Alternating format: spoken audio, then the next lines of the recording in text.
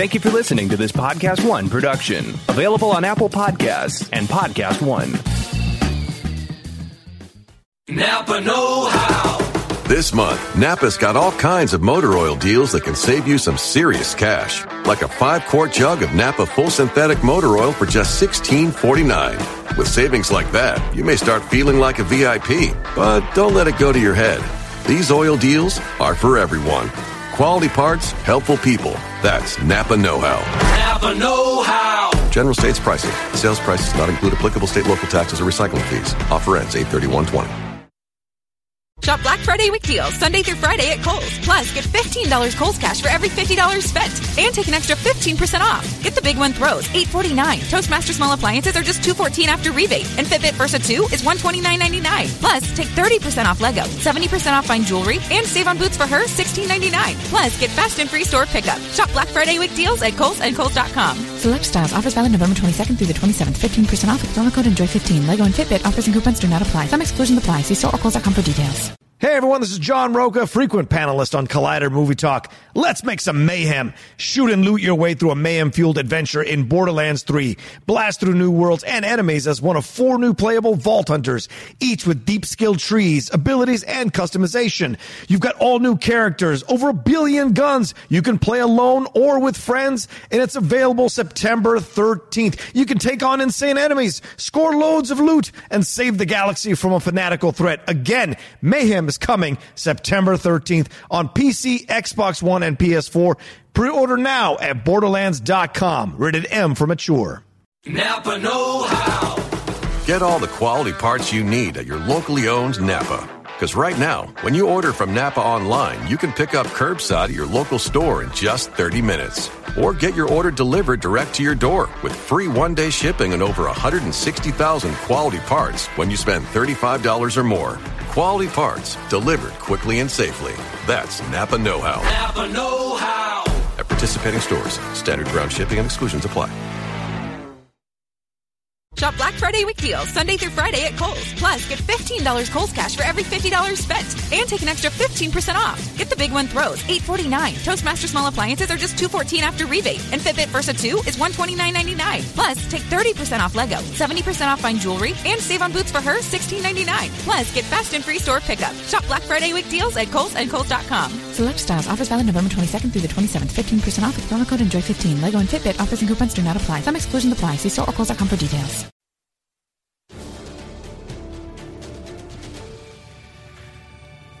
On today's Collider Movie Talk, we're talking about this Robert Pattinson interview about Batman in Variety. A lot of things to say here. And the Joker reception from the movie. Standing ovation. Online backlash. All of it we're covering here on Collider Movie Talk.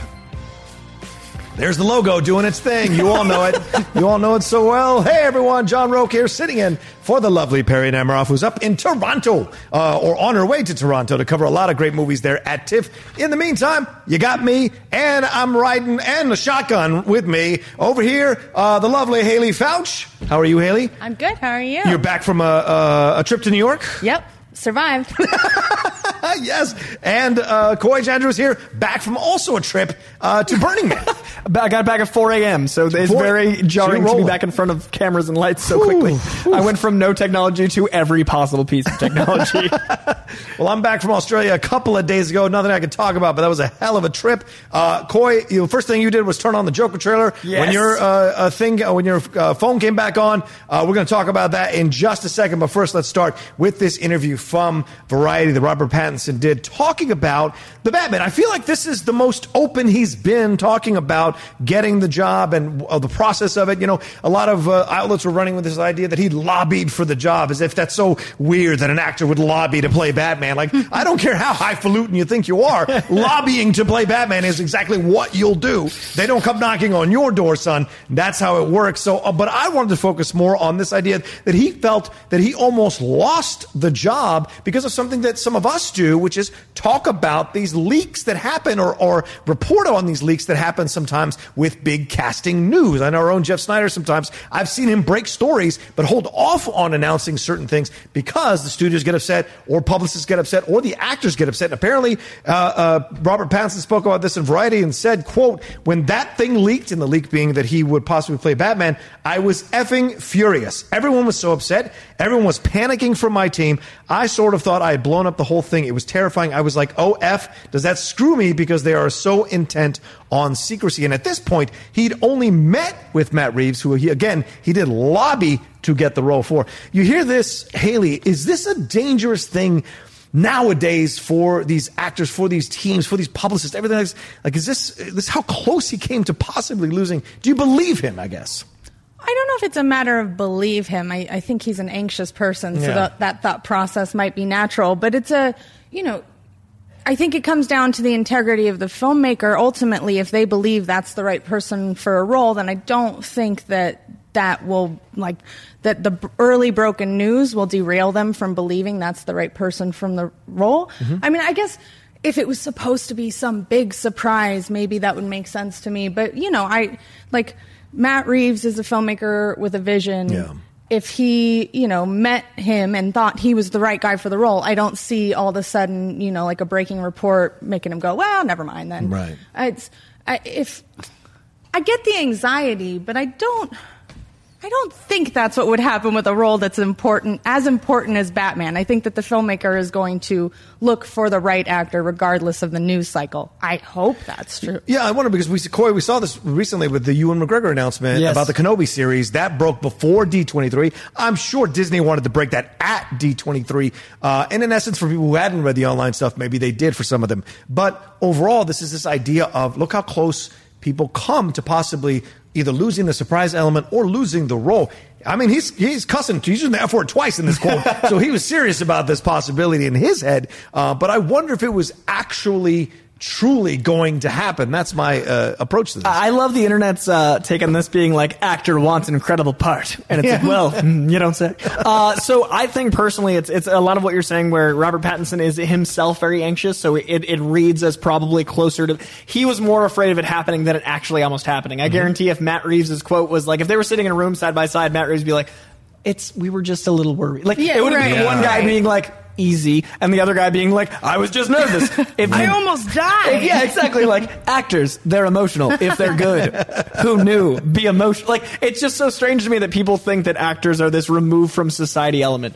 Actors are inherently doing a job, and it's really weird that we either put them on a pedestal or we take away their humanity. We don't let there be a middle ground. Like, working actors are working people doing a job. So if you almost lose a job, you're worried. Or if a job gets revealed, you're concerned. Like, I'm sure we don't interview CIA operatives, so we're less concerned about them leaking things. Right. Like, it's a hard thing to be in the public figure and keep secrets. I never feel like he was close to losing the job, but I understand his nerves about that happening. Well, and don't forget, like this, there was a back and forth here where some outlets were reporting he had the job. Yeah. Other outlets were saying no, he didn't, that Nicholas Hoult was still in the running. So you wonder, did his team leak this or did Nicholas Holt's team leak this? Like, this is a high stakes game with millions of dollars involved here potentially.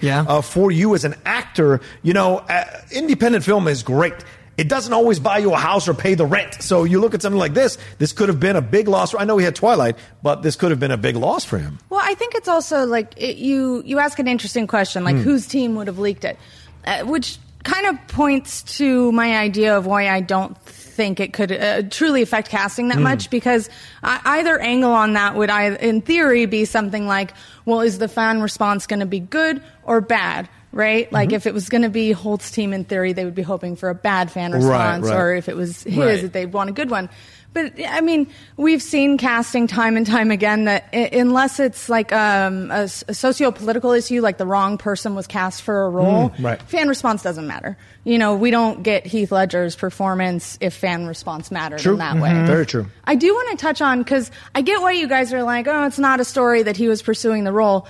But I actually find that really exciting as a huge fan of Robert Pattinson's, that it was something that was like already in his head. He's been thinking about, he's been like low-key working on this character in his head for a long time.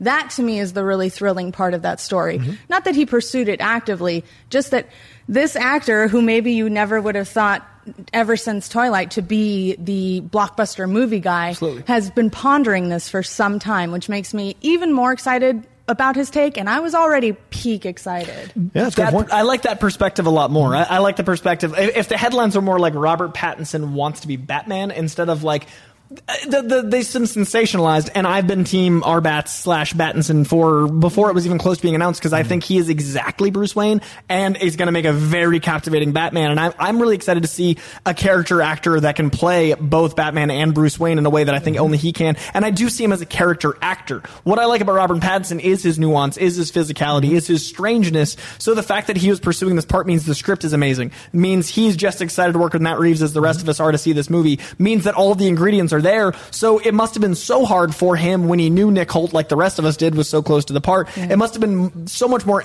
anxiety inducing when there was that week where it was the will they won't they, that it sounds like he was reading the same headlines. Like, I can't imagine reading a headline about you and being like, am I Batman? Like, that must be a strange thing as an actor to not know what's going on with your own thing. And I definitely pity his PR team. I pity his agents. It seems like a whole whirlwind. Well, I also think this is an interesting point too that's in the article. And you make a great point, Haley. Right? It's not just he lobbied for it. He lobbied for it because he had an idea already of how he wanted to play this character. Right. It wasn't just to get the character. It was because he thought about it, ruminated about it, had an idea of where he wanted to go with it, and so his lobbying, which Matt Reeves ignored him for a while before finally agreeing to meet with him, was more intentional than just than greedy. It was, I know I can do something with this role. Let me have a shot at this role. And they did take a general meeting for Guardians of Galaxy. So Guardians of the Galaxy, there were rumors that from that statement that maybe he was being looked at for Star-Lord. Who knows? That's a whole nother. You want to talk about Tom Cruise being Iron Man? What about Robert Pattinson as Star-Lord? Yeah. That's a whole nother Star-Lord, isn't it? The Tom Cruise as Iron Man you can see and we can show you. But Robert Pattinson would have made a different film because the team dynamic would have been so different, because Chris Pratt has that Brendan Fraser flavor, and that's so different from your Robert Pattinson moody dark brooding. That's a Brad Pitt flavor, Pattinson. Exactly. Right, like there's Batman and Star-Lord are about as different as it gets. And I totally see his Batman. So that was definitely a fascinating piece of what could have been. And I love how excited people are for this Batman movie. The closer we get, the more details, the fact that there's a Variety cover article, the fact that we're like leaning in all this way. And I think that all of the ingredients are going to equal something so special that even just talking about the bat suit has people like, oh, what's it look like? What's going on? What is this? Right. And like, that's the power of this character, and the power arguably of Pattinson that people don't give him enough credit for. Yeah. And Haley, let's talk about this, because he walked out of the Twilight thing. Both him and Kristen Stewart, by the way, completely. Taylor not so much, but certainly Kristen Stewart and Robert Pattinson have like really kind of established themselves separately in their own, in independent films. Kristen Stewart in sometimes foreign films, having won a Caesar. So those are really interesting paths that they've taken. So you can't help at times to think, oh, they're just focused on this. They don't necessarily want the big thing or the franchise because they're artists. They want to be seen as artists. But he talks about putting on the batsuit. What a transformative experience it was for him. Having his butt held as it shoved into the suit. But this idea of like, once you're in it, you feel like you become something else. So the excitement must start to build more to have almost an independent film approach to such a large property. Oh, I love it. I'm obsessed with ever since. I think we talked about it on Mailbag. I know we've talked about it on Movie Talk. I have been like, the moment these rumors came up, like, that's brilliant. Why didn't I think of it? It's actually the only answer. So I think he's just perfect for the role, and he is one of those really compelling, weird performers who makes unconventional choices. You watch something like, well, honestly, any of his recent movies, but just let's say Good Time, and what he does with that character is so much stranger than I think the lines read on paper. There's just like, he brings this extra funky energy to every character. And I think that's absolutely pitch perfect, and it's what I want to see from a role that has been reinvented so many times over the years, is just that new distinct flavor only one person can bring, and that anyone else in the role would be completely different. Yeah, one of the hosts of Collider Heroes, Coy, you hear this statement from him about putting on the batsuit, about figuring out the movements within. And, a lot of the knock on him was the Twilight stuff, or even to a lesser extent the independent film stuff. Is he really a star, a film star to play this role? This must ease a lot of concerns to hear him speak so openly about his joy of Batman, right? The suit commentary, it's been enough years, it's probably not breaking any NDAs. I was a tiny part in Dark Knight Rises, like a little baby part. And I always loved the idea of Batman. I always loved the concept, but I always when you watch a movie, you're aware that Batman is a guy in a suit. Right. I got to see Batman, and it is the single most terrifying experience that I can remember in real life as an adult, except seeing it, Chapter 2. The Christian Bale physicality in that Batsuit brings you to your knees. He's terrifying. Christian Bale's 6'3" in this thing that only an insane person would wear. I love the fact that Batman is an imposing figure when you experience it. So I'm really excited to see this man with his strange energy, with like the Rover. I love Guy Pearce, but man, he acted circles around Guy Pearce. Like this man has a thing about him that I imagine him in the suit that we all know and love, and a new take on the suit we all know and love. His physicality and his strangeness and the perfect jaw is going to make such a different, unique Batman. And I kind of like that he's going to bulk up, and we've seen some photos. He's a little bigger, but I'm excited for a Neil Adams Batman. I'm excited for a little bit more life in this detective Batman instead of, and I love Batfleck, but he's a Frank Miller Batman. Yes. I want to see a take that's different enough. There'll be less comparisons, that will get a new flavor, that will get a new Batsuit. And I think that him being excited about the suit and him being excited about the part will show that dedication. Like, Batman's power isn't money, it's obsession. Yeah. Everyone thinks his superpower is money. You can have all the money in the world and just be Elon Musk. He's obsessed and deranged, and that's why he's so powerful. And I think the other thing to look at, too, is he's not just putting on the Batman suit, he's putting on the Bruce Wayne suit. Is he Batman or is he Bruce Wayne? These are the things that I think Pattinson can play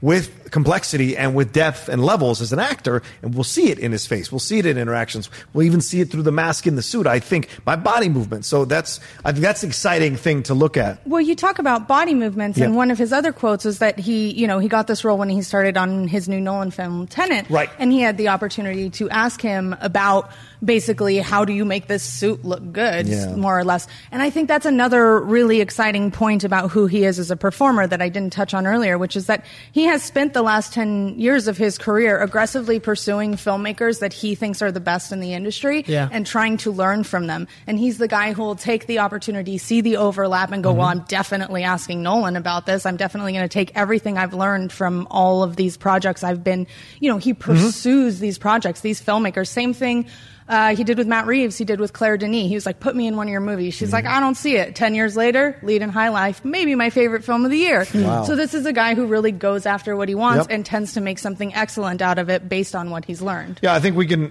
J. Scott Friel asks us, he's looking forward to him bringing a different energy that is Pattinson than previous iterations. Will Pattinson skew closer to Bale or take it in his own direction? I think we've all answered it. He'll take it in his own direction. He also asks, is it too soon to discuss Robin or Alfred casting? Who would you cast at this point if you're looking at Robin and Alfred? I think you need an Alfred. I think Robin comes later. Okay. I want to live with a detective before I meet the ward. If we're doing Long Halloween, Robin... Then you need Robin. If we're doing Long Halloween, and especially that many rogues, I can totally see. But if he's in Arkham, it feels weird that Robin's too. Fair point. Like just, come with me. Like, it feels that... but Alfred is key. Yeah. Man. I like... Tough. Who? No, I said that's tough to just spit out of your brain. I like the actor who plays Jarvis in Agents of S.H.I.E.L.D. I think he'd be an interesting Alfred. As a younger Alfred, him and Pattinson kind of working together as opposed to an older Alfred counseling Bruce. It would be interesting to have a Bruce and Alfred that are more in age range. I think would be interesting. He's certainly got the perfect look for it. Yeah. And the voice. I'd hate to typecast him as in servile superhero roles. But fair point. Who wouldn't want the role as Alfred? So I'm sure he's like, typecast me. Well, would Paul Bettany do it? He was the voice of Jarvis. Paul Bettany would be interesting as well. He's so interesting. Yeah, I definitely want an aristocracy and Britishness. I'm gonna have to ponder while we talk, Joe. Okay, that's way too important. We'll come back to it. Real quick, David King 7258 wants to know. Peter Capaldi was announced to be cast in Suicide Squad, Mr. Doctor Who, or recent Doctor Who. Excite you? What do you think? Yeah, I think it's Peter Capaldi. He's one of the greats. Anything he wants to do, I want to see what it's about. Right. And I think he may not necessarily be known for his comedic gifts in America, but the idea of his sort of delivery with James Gunn's words really is doing something for me there. He'll be able to cuss again like he did in the thick of it. Coy, Capaldi? Bill Nye as Alfred. Bill Nighy. Bill Nighy as Alfred. Yeah. That's an old Alfred, bro. But like Bill Nighy is the Max von Sydow of the British. Like he's looked 70 since he was 30 years old. It's mind blowing. I watch him in so many British things now with my girlfriend. It's insane. The guy is 70 and he looks. He's just, I'm picturing the swag of Love Actually. Plus, like he's got that intimidating voice. Love and Actually like was 18 years ago. To let you know. I mean, Don't say things like that. yeah, no, that just made it real. You're totally right. He's been that age for a very long time. Oh, it's a man. nice choice, though. I like the choice. Because Patrick Stewart was cast as Charles Xavier in Wizard magazine when that existed, and he's still Charles Xavier. That's true. That's very true. Whoa. What was? Sorry, we were talking about Peter Capaldi. I'm excited about the Suicide Squad cast because the movie is inherent nature is you can fill this cast 100 actors and kill half of them. Like I'm really excited to see who makes the second act because it's a movie made for stunt casting. Yeah. And I love the idea of putting in incredible actors. You're like, they're going to make it. And then like Final Destinationing them. I'm really excited to see us get excited about an actor who we inherently love with 2 lines of dialogue because of their appreciation of them, their work, and then kill them off. So I think Suicide Squad's a perfect place to stack the deck. That's fair. Well, years ago, I would have loved seeing a Capaldi Alfred. That would have been interesting. When you said that name, I was like, oh, and then wait, no, Bill Nye. Very still old. If Daniel Day-Lewis didn't retire, that would be the dream, right? That's the answer. That's incredible. Shut down the internet. Daniel Day-Lewis, that's the answer. All right, next up, we're going to be talking about the Joker movie and the reception it got, and also some of the online backlash that's been happening accompanying that film. But first, a few plugs. There's a brand new Collider Heroes episode that man co-hosts over there. Coy, I was a guest on today. It drops today at 5 p.m. with our other co-host, Amy. Let's take a look at that. Hi, I'm Amy Dallin, one of the hosts of Collider Heroes, and starting right now, you can catch our show Tuesday nights with a new Collider Heroes and a longer Collider Heroes podcast, where Coy and I are going to talk your ears off. You already know that's coming. So make sure to go to YouTube, subscribe, and find us on the Collider Heroes podcast feed for all of that sweaty goodness. There you go, Amy Dallin. Always love hearing from her. And, of course, the non-spoiler Joker review is up as well. What is it, like 500,000 views already? Dorian Parks and Steve Weintraub, Owen Frosty Weintraub, they were the lucky ones who got to see it last week. They dropped their non-spoiler review. If you can handle it, go watch it now. They don't spoil anything. Go watch it now. All right, speaking of Joker, let's move on to our next story. And that is the Joker movie premiering at the Venice Film Festival. It received an 8-minute standing ovation. This was last Saturday night. Already the reviews have been overwhelmingly positive, comparing, saying Joaquin Phoenix will be nominated for Oscars, that the film is a incredible new approach to superhero or comic book movies, all these great accolades. Variety said that Phoenix is astonishing as a mentally ill geek who becomes the killer crowned Joker in this Todd Phillips' Neo Taxi Driver knockout, a rare comic book movie that expresses what's happening in the real world. The Independent's Jeffrey McNabb says the film is powerful and original, and Phoenix plays the character in a way that makes him both sympathetic and very creepy. I'm going to come to you first on this one, Haley, because those reviews were great and positive, but almost immediately after those reviews were issued, online, people started coming back at this notion, saying, oh, this is mostly white male critics. There weren't a lot of female critics. There weren't a lot of critics of color reviewing this movie. So is this narrative correct, and is this frustration warranted?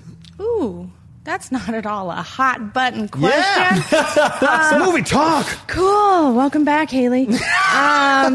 Look, the conversation about whose voices are included in the conversation is a big one. It's one that's being resolved or worked on or discussed every day. You know, we saw Rotten Tomatoes welcome that influx of new critics. I do think that those are important things to keep in mind when it comes to, as you say, shaping the narrative of a film. Would it have been cool if more diverse critics were invited to see the film? Yeah, that generally is something I'm going to like to see. Do I think that it invalidates the opinions that we've seen? No. This movie was always going to be mired in certain amounts of controversy. Sure. That's one that could have been easily avoided just from like a studio perspective based on the invites. But we really have seen leading up to the premiere at the festival, we saw a very limited selection of people responding to it. Now it's played at a festival there's a certain amount of exclusivity to who gets to go to the Venice Film Festival anyway. But it's certainly a broader audience, a more international audience, and more voices have now entered the conversation. Yeah, all right. Well, let's go back to you because that was a hot button issue and you danced around that really, really well. I feel like I answered it really intentionally. You did it without burning your feet. That's what I mean by dancing around. You did a really great job, and I appreciate that. You walked on hot coals with your shoes off.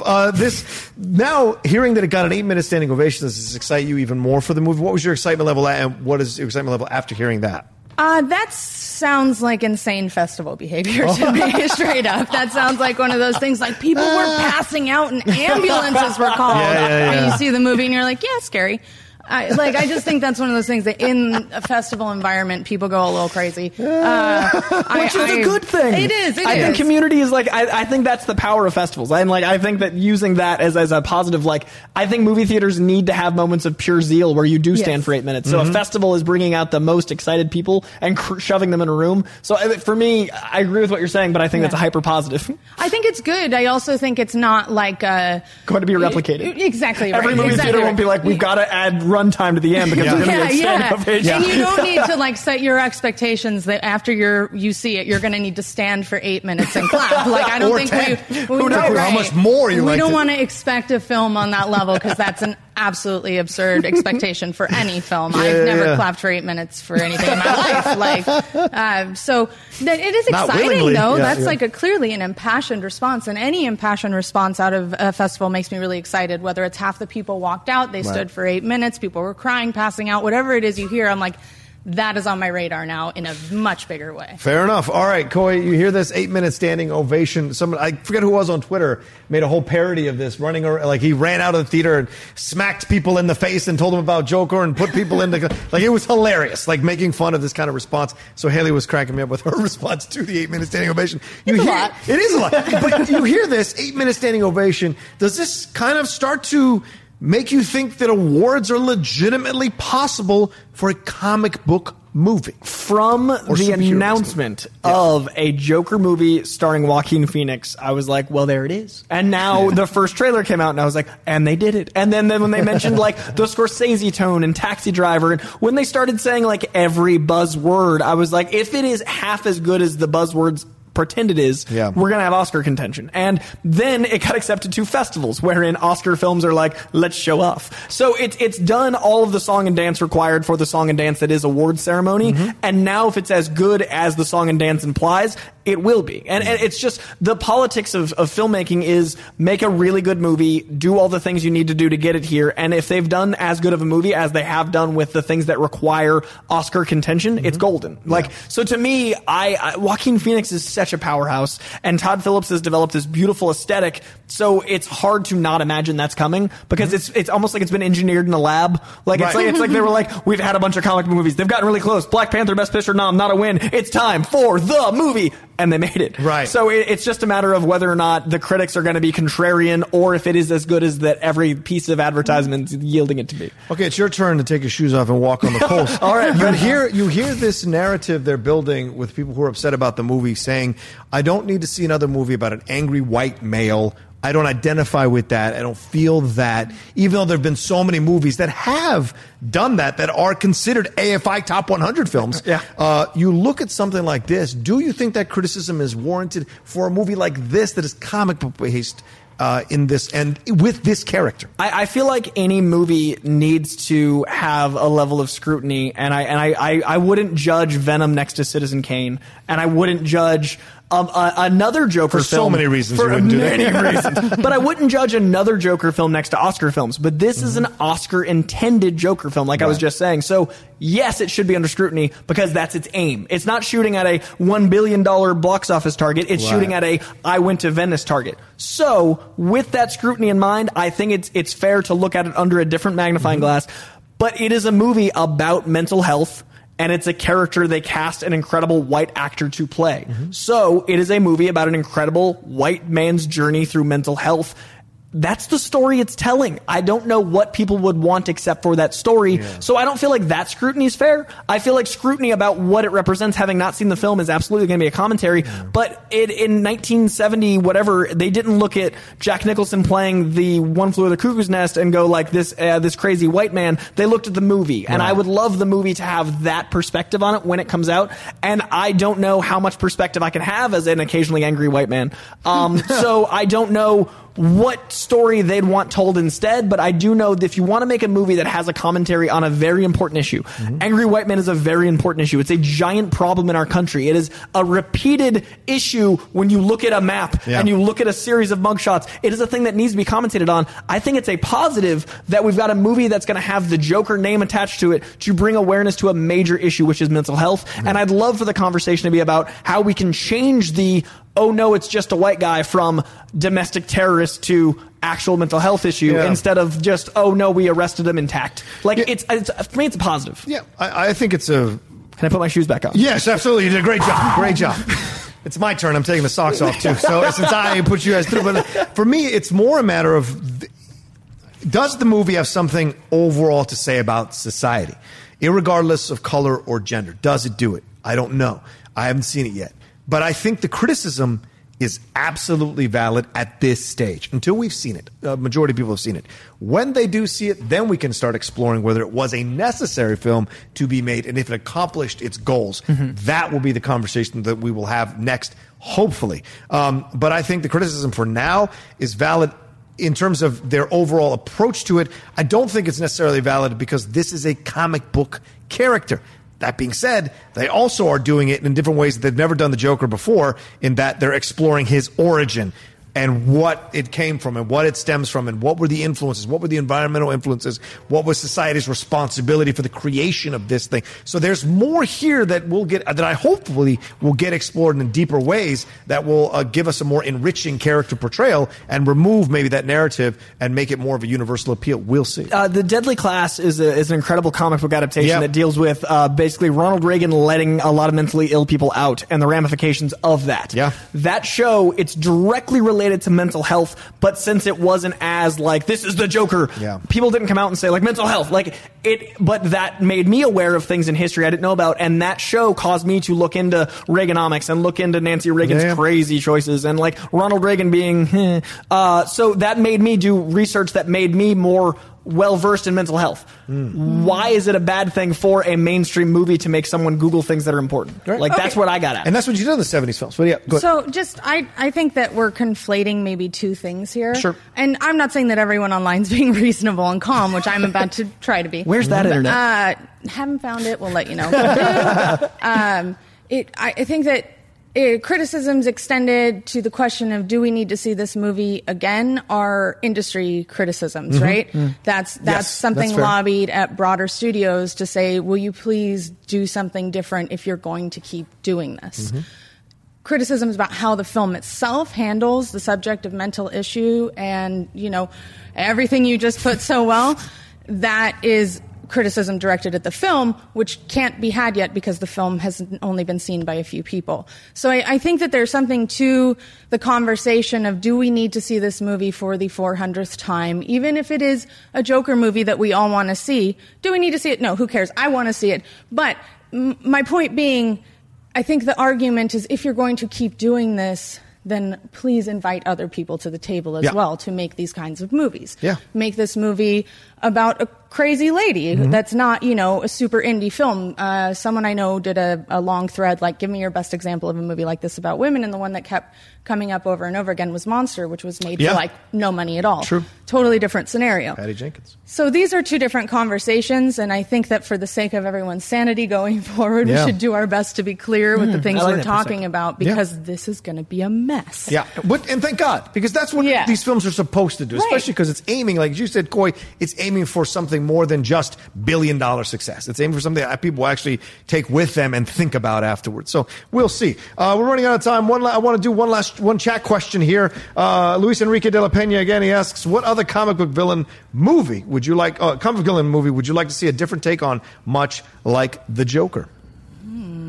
I would like to see Tom Hanks playing Lex Luthor in a movie about the commentary on popular opinion versus actual like mental insecurity. You know what I mean? Like Lex Luthor was He's an alien. He was president. Tom Hanks, like true. so you He want, was president. You want someone that appears very wholesome and glorious, like Tom Hanks, like America's sweetheart Tom Hanks, but then actually hates the idea of someone invading their country and like someone like causing all these things and this disruption and wants the power of Superman. So he's secretly, and I'd love to see an actor that we haven't really seen play that do that. So I'd like to see a weird Lex played by Tom Hanks. I'm down with I like that. it. That's actually really fascinating. Yeah. And I'm super into it. Please write the script and get it greenlit. To be continued. I'm struggling with a villain right now, so I'm going to skirt that answer with what I have. I've always been really compelled and disturbed by Rogue's powers. Oh, yeah. And I've always wanted to see a really dark take on what that is like to live with.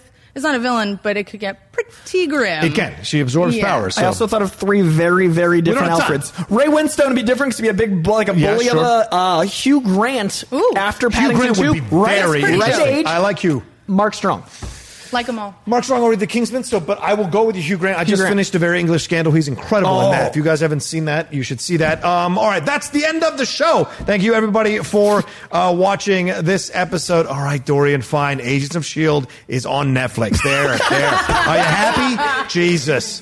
What? Season 6. I'm sorry. Season 6 is now. Go and waste your time watching those episodes. All right, well, I'm not an Agents of S.H.I.E.L.D. guy. Yeah, kind of, yeah. I mean, Dorian likes it. I don't, so choose who you want to listen to. I want to thank you, too, definitely for stopping by. Haley, where can people find you? Oh, thank you. You can find me on Twitter at Haley Fouch and Instagram at HaystackMcGroovy and here on The Witching Hour. There you go. And on the .com. She writes great stuff. I do that every day of my life. Can't believe I've ever got it. I just heard your Instagram name for the first time, and it's amazing. Thank you. You can find me on Instagram and Twitter at Koijandro, CoyJandreau, and on Collider Heroes and comic book shopping right here at Collider. There you go. Thanks to Adam Smith in the booth over there. We went a little long. I'm sorry. Thanks to Dorian Parks sending in the chat stuff. And yeah, guys, thanks so much for joining us. And we'll be back tomorrow hosting another brand new episode of Movie Talk at 3 p.m. Pacific Standard Time. Until then, take care.